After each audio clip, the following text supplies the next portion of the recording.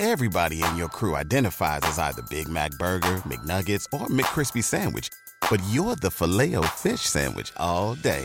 That crispy fish, that savory tartar sauce, that melty cheese, that pillowy bun. Yeah, you get it. Every time. And if you love the Filet-O-Fish, right now you can catch two of the classics you love for just $6. Limited time only. Price and participation may vary. Cannot be combined with any other offer. Single item at regular price. Ba-da-ba-ba-ba. Mean Old Lion Media, where black and brown voices truly matter.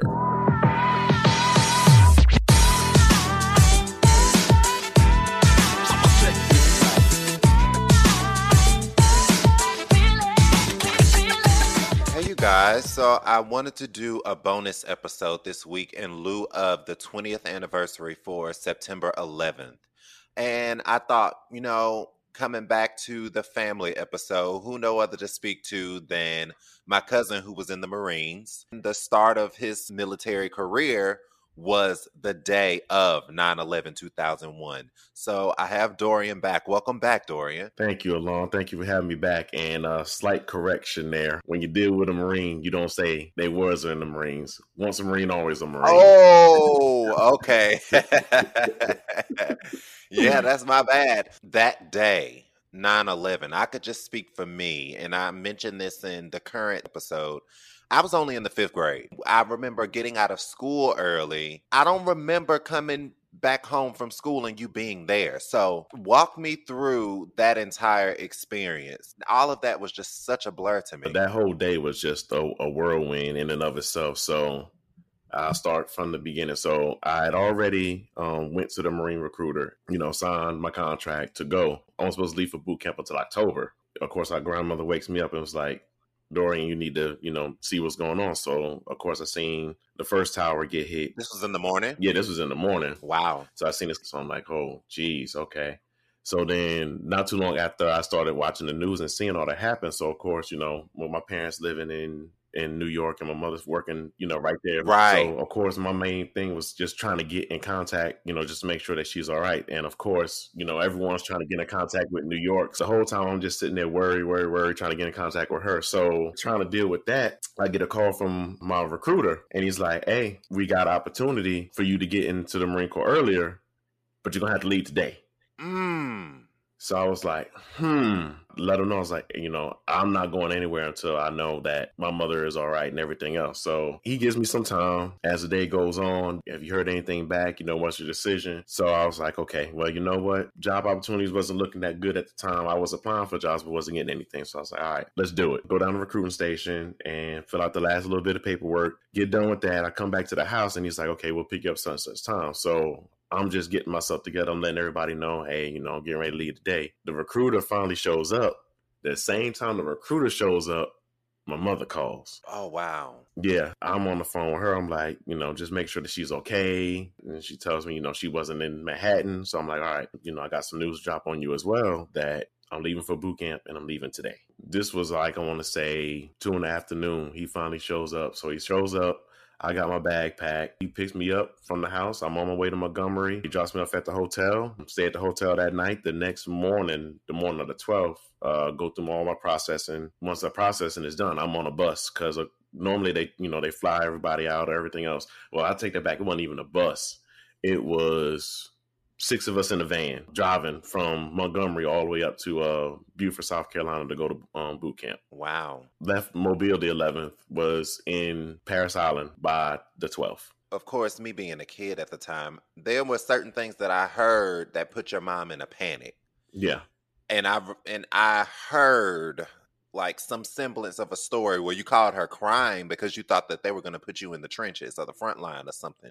I thought that as soon as we got to boot camp, we could make that one quick call. And we had a whole, right there near the phone, they had a statement that you pretty much said verbatim. You didn't give anyone a chance to, try to ask any questions. You just gave them that statement and then you off the phone. I ended up sending a letter or something. The scare joke was, as soon as you get done boot camp, you're going.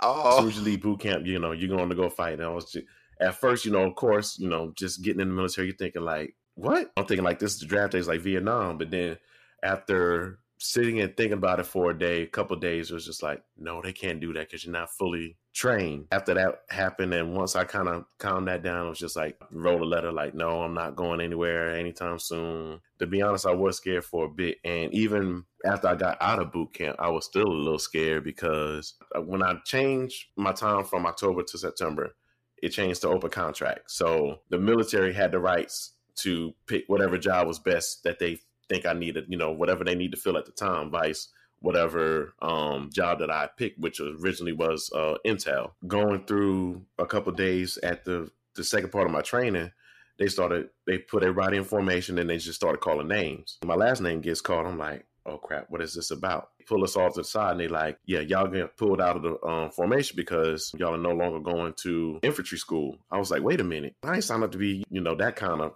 thing for the military. So and what was that? Infantry school is pretty much where the actual frontline people, that's where they go for their training. I was like, if I have to, I'm fine with that. But I had an agreement, and what my recruiter told me was, yeah, I wasn't going to be filling that kind of slot. Try to get back in contact with my recruiter back in Mobile. And, I told him what's going on. I was like, hey, they were sending me to infantry school. So it was like, okay, hold up. So it's like, okay, we'll make some phone calls. We'll get in touch with him. And then, just do what you're told. And, we'll get it taken care of on the back end. So a couple of days go by, no information is being fed to me, so I'm still on pins and needles like, am I really gonna have to go to infantry school? Third day I was in the standby platoon, they called my name, was like, hey, you're on a regular Marine Corps combat training, which is just basic infantry training for people that are in the support. So after that happened, I was just like, thank goodness. What were your thoughts pertaining your mother at the time when September 11th happened? And I was just nervous, like, oh man, am I gonna, is my mother gonna be injured or something fatally happen, at the same time I'm getting ready to go to boot camp? She called back and let everyone know that she was fine. It was just like, a load was lifted that day.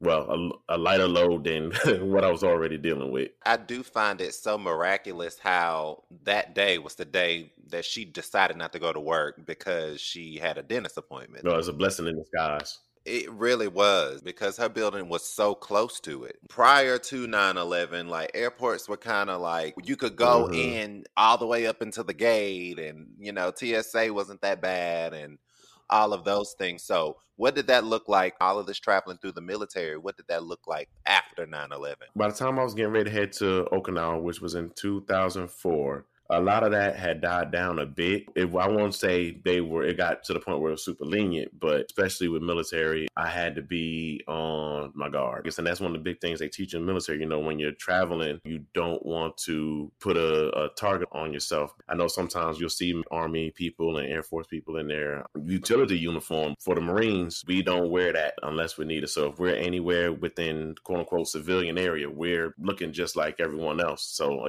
we won't be a target, but it's harder for some people because of the military haircut. So you start looking at that. But of course, with me being bald, it was just like, okay, just another black man traveling.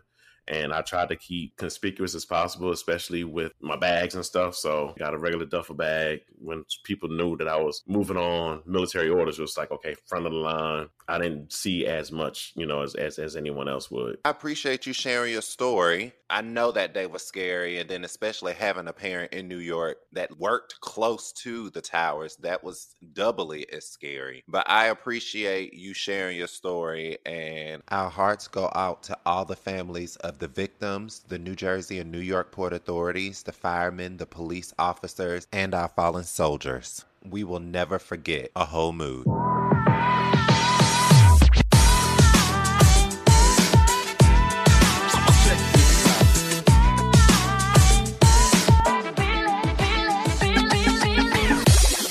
Mean Old Lion Media, where black and brown voices truly matter.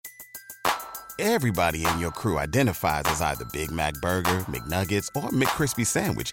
But you're the Filet-O-Fish Sandwich all day. That crispy fish, that savory tartar sauce, that melty cheese, that pillowy bun. Yeah, you get it. Every time. And if you love the Filet-O-Fish, right now you can catch two of the classics you love for just $6. Limited time only. Price and participation may vary. Cannot be combined with any other offer. Single item at regular price. Ba-da-ba-ba-ba.